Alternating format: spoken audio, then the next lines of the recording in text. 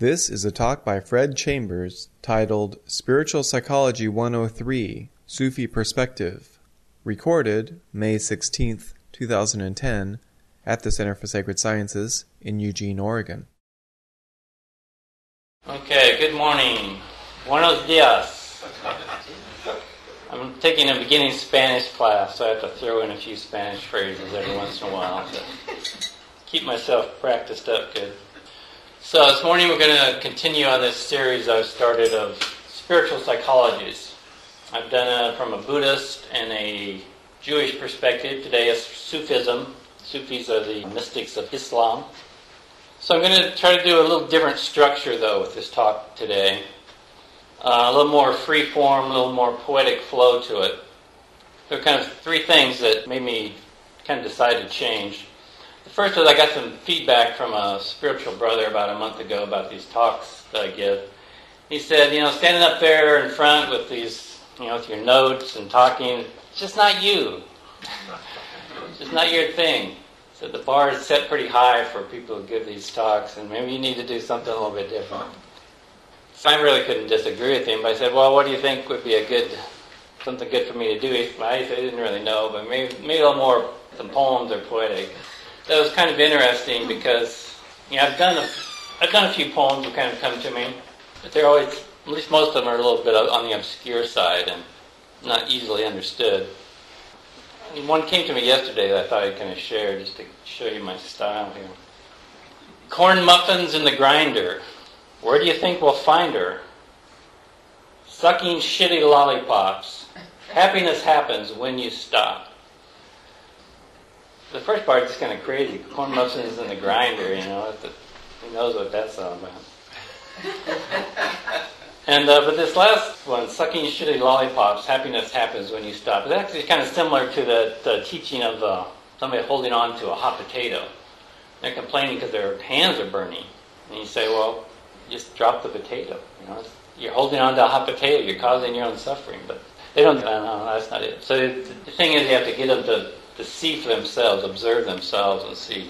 Once you notice that you're holding on to a hot potato, you just drop it. And it's similar with sucking a shitty lollipop. You're complaining about everything that tastes shitty, and it's like, well, dude, you're sucking on a shitty lollipop. No, that's not the problem. That's not that. So once you notice that that's the problem, you just spit it out. It's not. You don't have to think about it. So anyway, I got that feedback about maybe I need to change my style. And the second thing was just this talk on Sufism. Sufis are known for their poetry. Actually, there's this kind of a devotional path, and they often say that poetry speaks to the heart better than just normal words, normal conversation. And Rumi and Hafiz and Attar and several others that you could just stop with Rumi. He's like the most well-known, famous poet in the world. Beautiful poetry. So it was just kind of synchronistic that I got this feedback, and then I was doing this talk on Sufism, where they work a lot with poetry. But I still was kind of going through a regular talk, how I have usually structured it, and kind of the final ingredient was sipping some really fine tequila. And then I started pondering, I started looking at this structure, and I was just thinking, well, something's not right here, something needs to change. And so that tequila kind of just put me over the edge and made me go loco, and decided to change the structure of this talk after it's already 90% complete. So still kind of a work in progress, and we'll see what happens. We'll forge ahead for good or for ill. So I mentioned that love and devotion are kind of one of the main flavor or emphasis of the Sufism. So I'll just read a poem from Hafiz that kind of illustrates that. Once a young woman asked me, how does it feel to be a man? And I replied, my dear, I'm not so sure. Then she said, well, aren't you a man? And this time I replied, I view gender as a beautiful animal that people often take for a walk on a leash and might enter in some odd contest to try to win strange prizes. A better question for Hafiz would be, how does it feel to be a heart? For all I know is love, and I find my heart infinite and everywhere.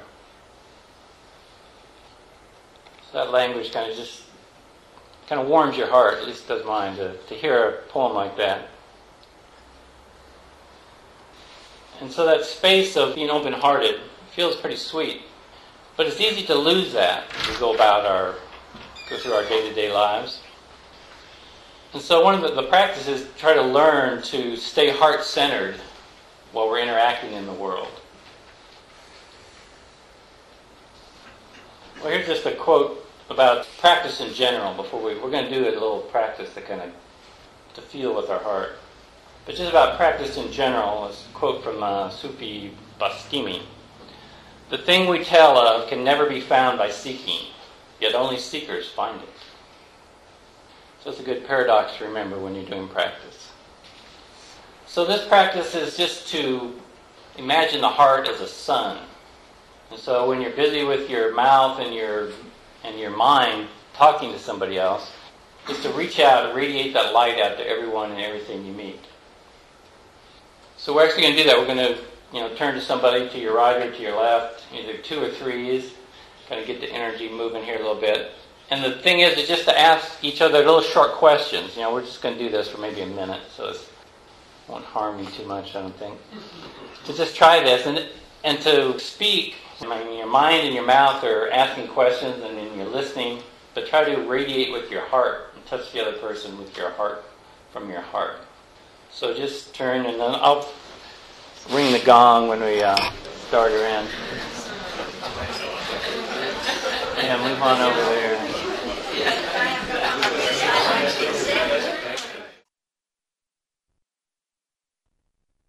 If you wish to follow our format, stop your player now and practice these instructions.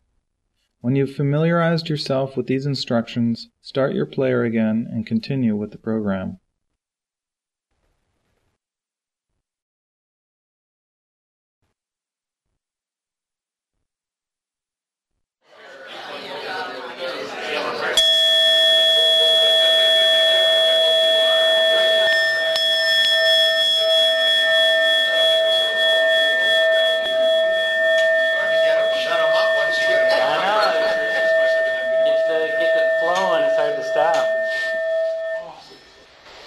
So that's something you can practice in your everyday life. If it felt good to kind of try to do that, we'll continue to do that during your day and through the week and see how it goes. So like I said, Al-Ghazali was the founder of Sufism. I'm trying to do this a little more poetic style. Al-Ghazali, founder Sufism, 12th century, early part of. 3 elements he had: knowledge, states that are produced, acts or deeds. Similar to modern psychology, cognition, affect, behavior. Even back in the 12th century, he had similar things that modern psychology are based on. Cognition or thinking, affect, feelings, behavior, how we act in the world. What were his that you just said before that? Knowledge, states that are produced, be feelings, and acts or deeds. Book, Alchemy of Happiness. Theory of the time, alchemy, where base metals could be transmuted into gold. So his analogy is that the base elements of the ego that causes suffering can be transmuted into spiritual gold or happiness. The basis of everything he talks about is this line from the Quran: he who knows himself knows God. And the word he used for self was an Arabic word, nafs. He who knows his nafs knows God. And nafs can be translated as ego, essence, or most often it's translated as self. The essence of self is kind of what I like. And this is not a static structure.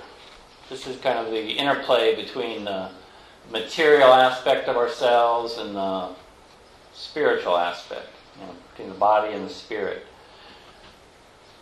The 3 things he had: the thinking, the acts of behavior, and the states produced. It's this whole interplay between them.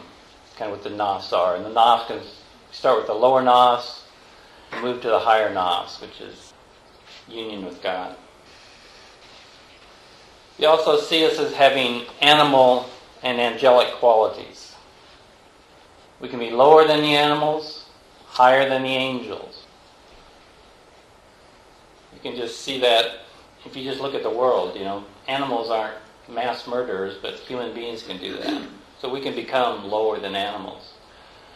And the angels are kind of messengers of God, but humans can have a direct knowledge of God. So we can become higher than angels.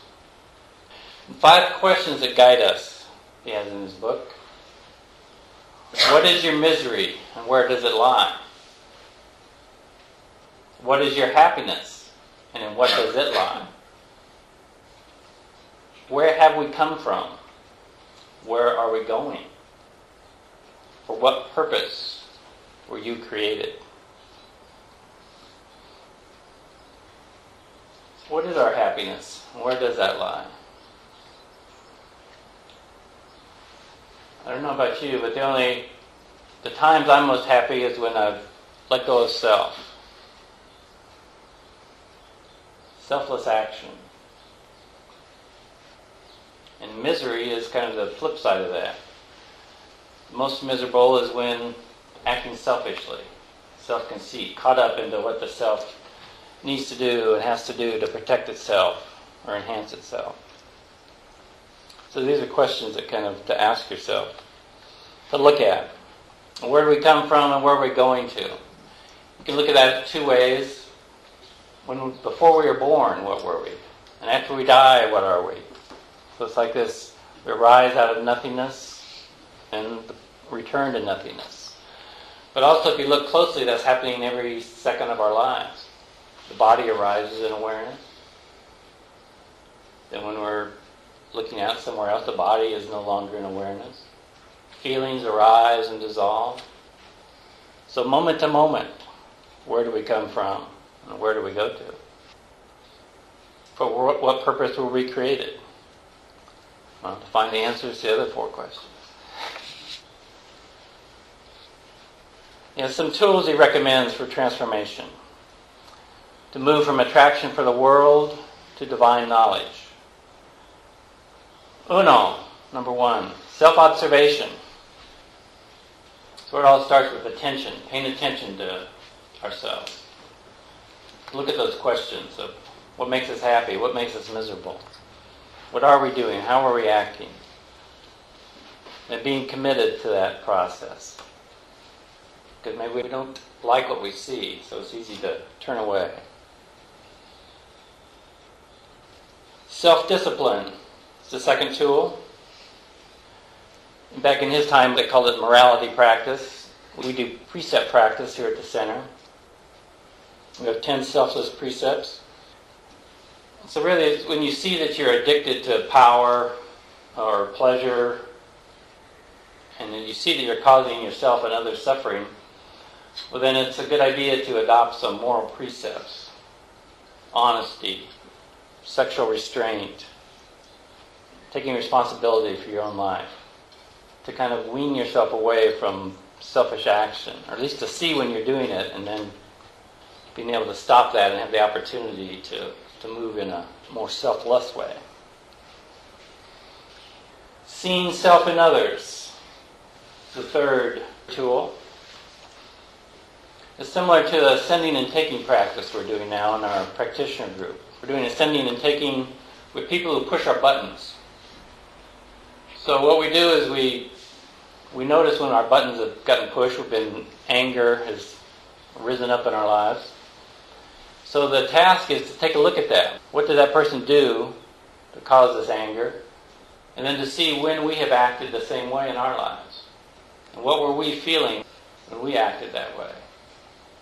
And so it starts to break down that barrier between yourself and somebody you see as an enemy, or somebody who really makes you angry. With the sending and taking, this is to breathe in their suffering. So based on how we saw ourselves acting, we can imagine how they might be feeling. So we breathe their suffering in and send back out love and compassion to them. So that's one way of seeing yourself and others. And cuatro, number 4, is remembrance of God. This is one of the main Sufi practices. We're really trying to clear out the heart of everything that is not God. And what is left is this pure divine presence.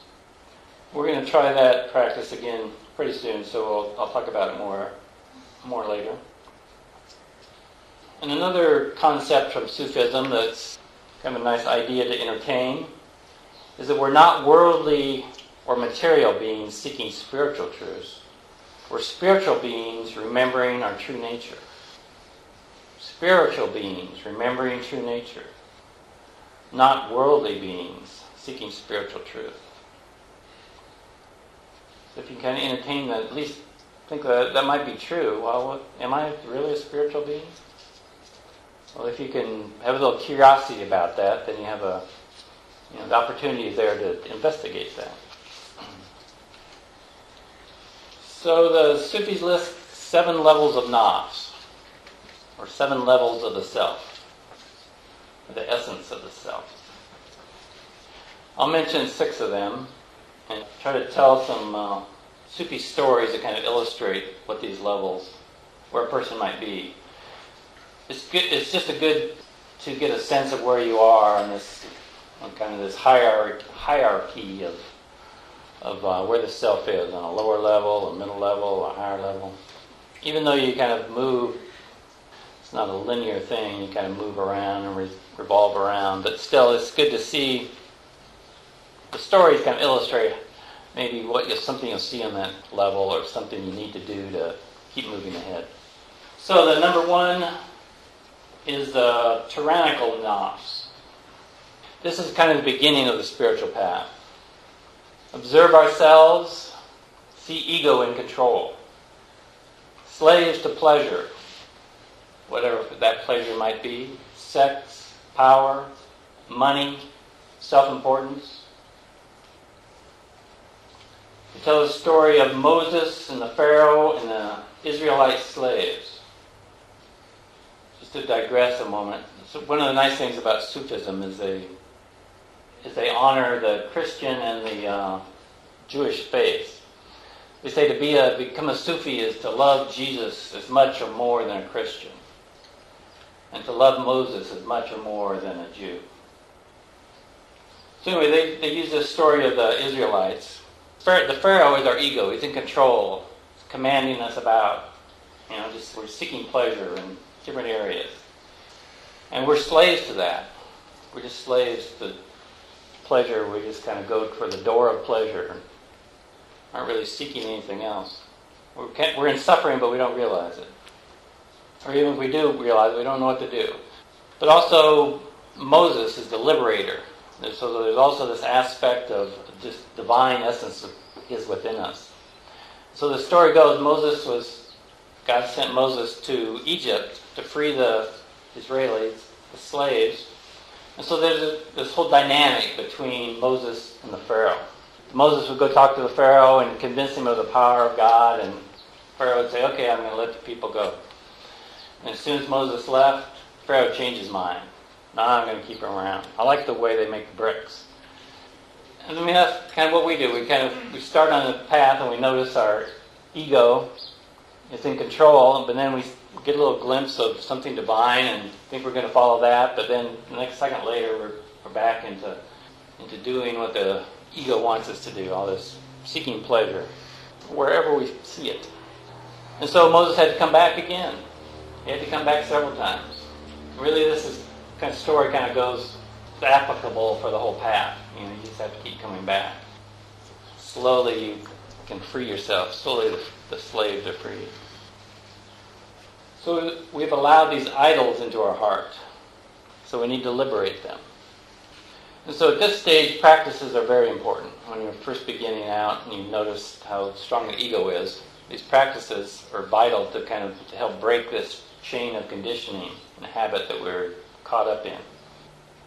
So although self-observation, like we mentioned, self-discipline, moral precepts, and the fundamental practice is remembrance of God. And the Sufis repeat the phrase, La ilaha illallah. Translated there are no gods but God. Or a literal translation is, no gods, there is God. So really, with this practice, you're trying to cleanse the heart. So this first part of it is, there are no gods, or no gods. There are no gods. Anything that arises, all these thoughts, feelings, anything that we're attracted to, all these pleasures, they're not God. They're not not the ultimate, what we're seeking, not the God. They're not the ultimate divine. They're just appearing as little small gods. We kind of invest them with some, their pleasure. They're not the bliss. So by saying La ilaha, or by saying no gods, is to cleanse the heart of that. It's kind of is a mantra practice. La ilaha, cleanse the heart. Ilala. So how to say it, Abdullah? Yes, La ilaha illallah. Illallah. La ilaha illallah. And his heart, just to clarify, is not the physical heart. It's just the essence of the divine within us. The divine inner God. And this remembrance is a deepening process. First, start out saying it, repeating it to yourself silently. And so it's the tongue. The tongue speaks it, and it deepens into the heart. You bring it down. Let the words take you down into the heart area. And then it deepens into the universal heart. Because initially, when we bring it down into our heart, we still have this sense there's some self there who has this essence. But really, to deepen it further is to realize we are the universal heart. And the Arabic for heart is qalb. And the root of that is to turn or to revolve. So Robert Frager wrote this one book, has a nice analogy of the heart is like a radar. You ever seen all those old movies with usually a battleship or something, and this radar screen, and little blips show up on there, some plane or some other ship coming toward them. Beep, beep, beep. So the heart is like the radar screen. It continues to turn and to revolve, but it doesn't become fixed or attached to anything. It just notices these, there's appearance there. The heart doesn't become attached to them. So we're going to do this practice. You can ring the gong, and you can repeat that phrase. You can imagine this image fits to you of a radar screen. You can imagine that, the heart just being aware of things. Things are arising, but doesn't become attached to things. Just sees them, lets them move on. So that's one thing, or you can repeat the words, La ilaha illallah, and kind of cleanse the heart, the first part of that, and realize that the heart is the temple of God, the second part. Or you can say it in English. No gods, there is God. Hopefully I didn't give you too many choices there. We'll just do about a 5-minute meditation or so. So I ring the gong, and you just start repeating the mantra to yourself, whichever one you've chosen. And then at some point, the call to deepen seems to come to you, then just let the words take you down into the heart area. Hang out down in your heart. And I'll ring the gong twice when we're done.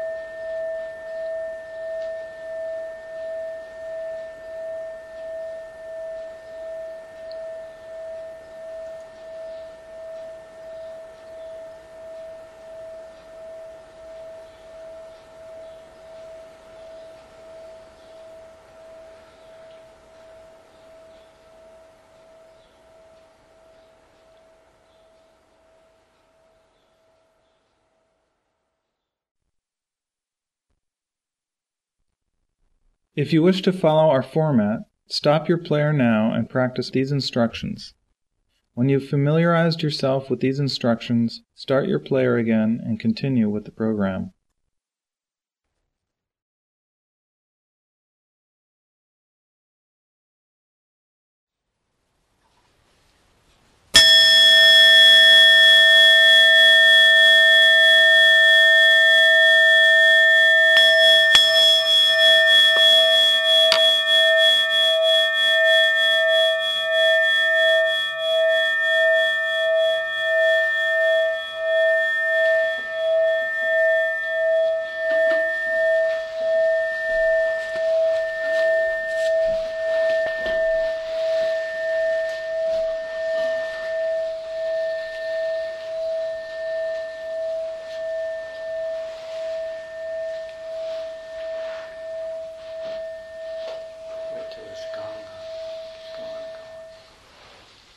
So one just note about practice we did is it's a devotional practice. I mentioned that Sufism has a strong flavor of devotion. So this remembrance is really remembrance of God. So really the only way it works is if you've fallen in love with God, you have a relationship with God in some sense. And so if you haven't had that, it can be kind of dry. Actually, one thing that the Sufis do to kind of help generate love and compassion when they start on the path is to be of service to their fellow seekers, their community. They do service for others. It's like a quote from Theophane the Recluse, who said, "Love is learned by acts of love, humility by acts of humility." So by practicing love for others, is how we start to feel that love within ourselves. So this remembrance practice is actually a means and an end. The means, or the practice, is to not become attached to anything that arises. Nothing that arises on this radar screen. Let it all go. Keep seeking God, because anything is not God. Yet, God is everywhere. And in the end, we realize God is the screen. Everything is arising and dissolving in God. Then remembrance is easy. God is everywhere. Mindfulness is constant. How could you not remember God? So the second level of the nafs, or the self, dos nafs, regretful nafs. We've started to realize how addicted and enslaved we are, gaining freedom, yet easily caught up in old patterns.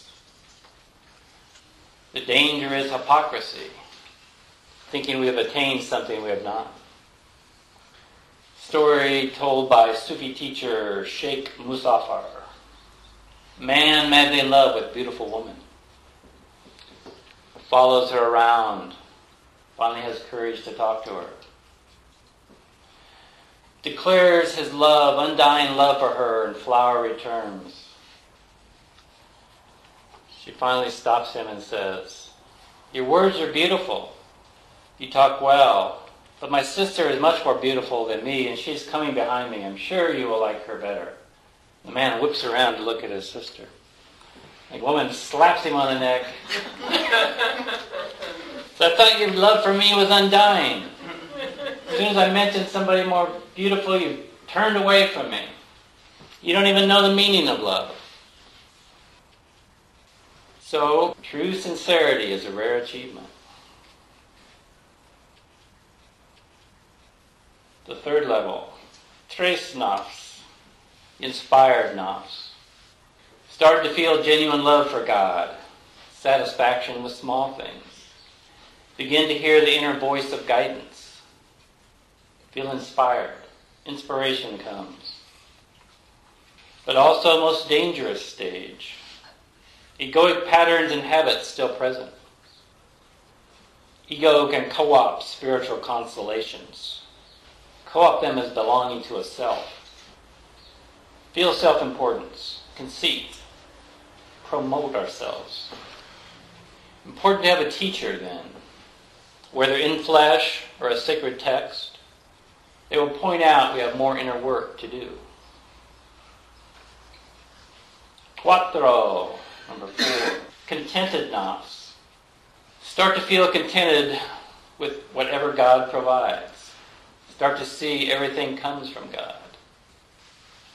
Sufi story. Rich man sees a beggar who's a Sufi student. This man can tell that this student is really a holy person, just by his calm demeanor and the way he carries himself and his meditation. So he decides to give this beggar a large sum of money. Hands him the bag of money, starts to walk away. And the Sufi calls him back. Says, before you leave, I have to ask you a couple of questions. Is this all the money you have, or do you have more? Man says, I got a lot more where that came from. No need to worry about that. I'm well off. And the Sufi asks him, do you want more than you have? He says, yes, every day I pray to Allah to increase my wealth. Give me 2 times, 3 times as much as I have now. So the Sufi hands the bag back to the man. He said, I can't take this. It's against the Sufi law for a wealthy man to take money from a beggar.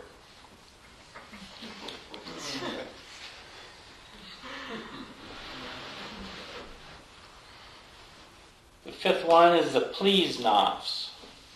Not only content are we, but pleased even with difficulties and trials. We see that they all come from God.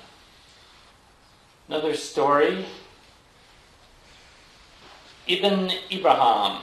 He was a sultan, a former sultan in a kingdom in Arabia.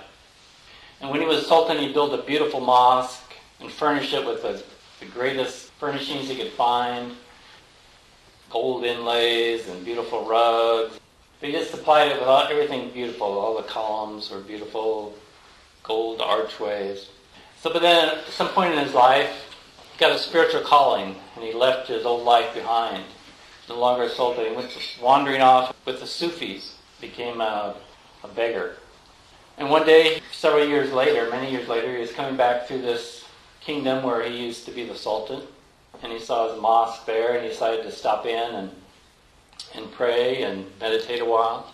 And so he went into the mosque, and he noticed that one of these beautiful rugs that he supplied to the mosque was missing. And then he heard a few people talking about somebody had stolen this rug. He went off into a corner to sit and pray and meditate. And pretty soon this big burly guard saw him there and said, "You beggar there! You're the one who stole the rug. You're just hiding out here to steal another one. Taking you to the authorities." And so he picked him up by his legs and starts dragging him out of the mosque, and he's trying to protest, but the guard won't have anything of it. He takes him out the front door and down these steps. Boom, boom, boom. And every time he goes down, his former sultan's head hits the step, and his pain is transformed into ecstasy. Boom, all the way down these steps. Boom, boom. And he gets to the bottom and he looks up and says, "Oh Allah, if only I'd built more steps when I was sultan." So it seems kind of like a high state of practice, but I've had times when I've had some fear that if you just look directly at the fear, it's transformed into this state of ecstasy. So that is certainly possible. But it's also, I think, really pointing us in the direction of really looking at our suffering. The end of suffering can only be found within suffering, I believe is a Buddhist phrase. And so if you really look directly at your suffering, you're going to find the end of suffering in there. It's a practice, but you're not going to find it by turning away from it. It transforms in the process of just looking. And the last one I'll talk about is the pure nafs. This is actually when you transcended self entirely. No ego, no self left. Only unity. Here's a little Rumi poem that kind of describes how you might see this, get a glimpse of this stage. Rumi says, if you could get rid of yourself just once, the secret of secrets would open to you. The face of the unknown, hidden beyond the universe, would appear on the mirror of your perception. Everything becomes ordinary. No particular story to tell. Then you go into the market, buy some food, have a drink at the tavern. Everything you see and everyone you see is enlightened. So the Sufis say that their psychology is truly a spiritual psychology. I should just give you a definition of spiritual psychology is to realize that, is to see that there is a divine, you want to call it God, divine presence, consciousness. There's something that everything is arising out of and passing away back into. So all these things of ourselves, they're transitory. And there is a permanent abiding happiness, a permanent God, a permanent consciousness. It actually can't be spoken into a word, so anything I say about it really doesn't, it's only pointing at it, it's not really it. So anyway, spiritual psychology recognizes that there is the ultimate divine that incorporates everything. So anyway, the Sufis say that their psychology is truly a spiritual psychology. They do not ignore negative tendencies of humans, but they put them in perspective. They see these negative tendencies as relatively small versus our spiritual nature. They have these lovely images of the mountains of light in the heart. So there's the mountain of practice. There's a huge mountain of practice in the heart, and there's a mountain of faith, a mountain of spiritual knowledge, a mountain of unification. And all these nafs we've been talking about, all these little aspects of the self, are like small birds that perch on these mountains.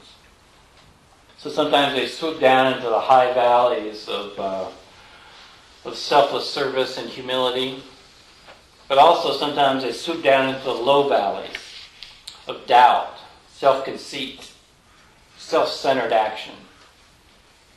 When we follow them into the low valleys, that's what causes suffering. So I'm just going to conclude with one more practice, the recollection of death practice. It's another Sufi practice, and a lot of spiritual practice. A lot of spiritual traditions use death as something to practice with. So the story of Muhammad, Prophet Muhammad, was near death, and his disciples were upset because they didn't think they could continue on without him. So he said he would leave two teachers to help them, a speaking teacher and a silent teacher. So there was a big buzz in the disciples about who these two teachers might be. Who would be the speaking teacher? Who would be the silent teacher? Finally, Muhammad clarified it and said, the speaking teacher will be the Quran. The silent teacher is death. So they say we need to develop two important attitudes about death. The inevitable nature of death, and we don't know when it will happen. You know it's going to happen, but you don't know when. So we'll do a practice on contemplating death. I'll just give a little guided meditation or a little guided story to get you started, and then we'll have some silence. So I'll ring the bell and then tell this little story, and then there'll be time of silence to contemplate it, ponder it in your heart. And you can have your eyes either open or shut when we do this.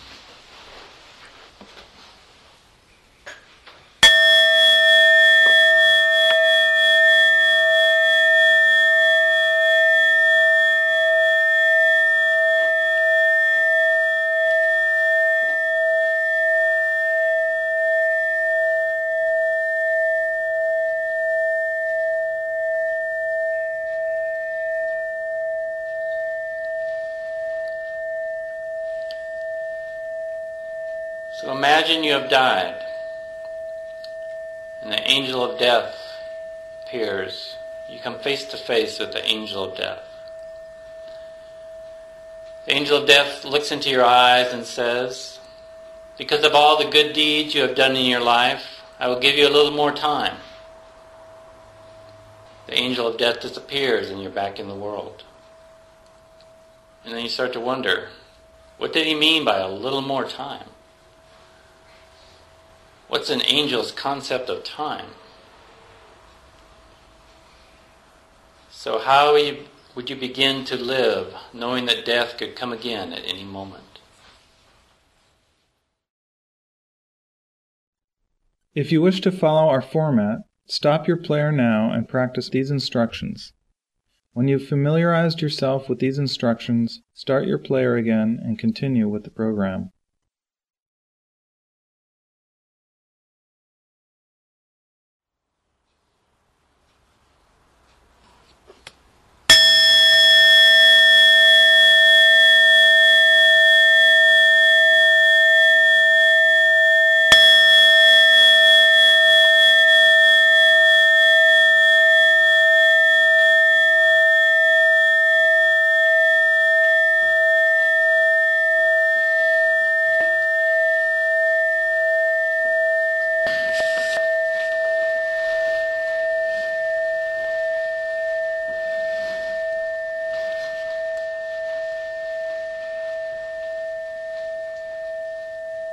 One other thing before I conclude, since Brother Abdullah is here, reminded me of something I was going to say earlier, but I forgot to.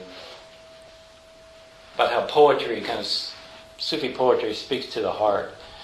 And I mean, I don't speak Arabic or Persian, but I've heard tell that it's just a beautiful language, and it just lends itself well to poetry. Abdullah gave us the call to worship in Arabic at one retreat several years ago, and it was really very beautiful. So I've had that experience of hearing the words of the call to worship in Arabic, and it really touches your heart. Any questions? Comments? Yeah. Just first of all, thank you. I had heard stories of stuff I've never heard before. But I have a factual correction. Al-Ghazali was not the founder of Sufism. He was a great reformer, and he renewed Sufism and Islam itself at his time. But Sufism, and there are Sufis who predate Al-Ghazali. Well, if I said that, that's a mistake. I didn't mean to say that. I meant to say he was the founder of Sufi psychology. Everybody today looks back to him as a founder. I don't think psychology had been invented. It wasn't a term that was in use back then. They look to him as kind of the founder of Sufi psychology, just because he looks to know yourself, Therapy is trying to do, in a sense. Know who we are. Yeah, Lois. Hi. What I wanted to ask is, I have a lot of people that come to me for advice when they have death and stuff in their families or in people that are close to them. And are you referring, in this instance, to a spiritual death or to a physical death, or both? You mean in this practice we were doing? Well, it's kind of both, probably. I mean, we all have to realize that the body is going to die.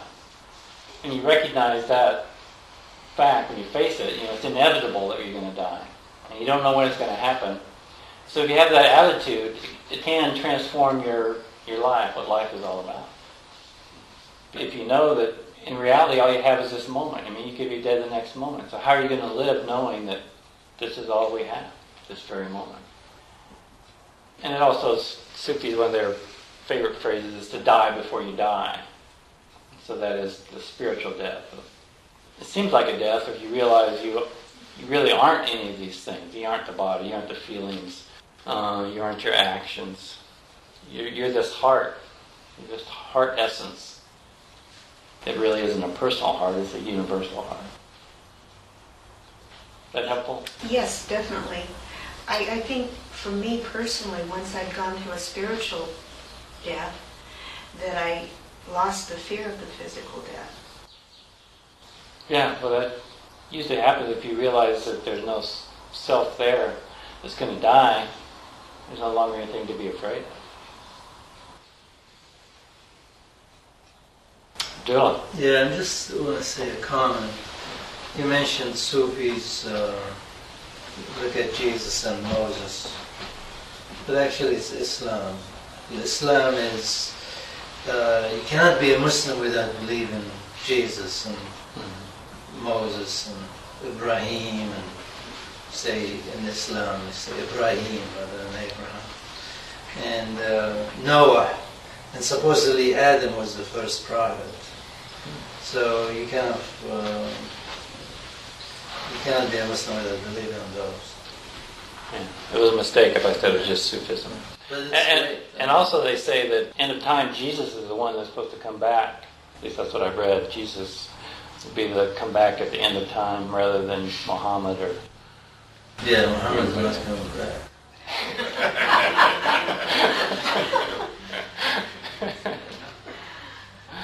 Yeah. I'm a little confused about what you mean by spiritual death. Oh, spiritual death is to realize that if you realize that there's no self here, that you aren't this body, you aren't the feelings. That's what they call a spiritual death. You no longer identify with all those things. I understand.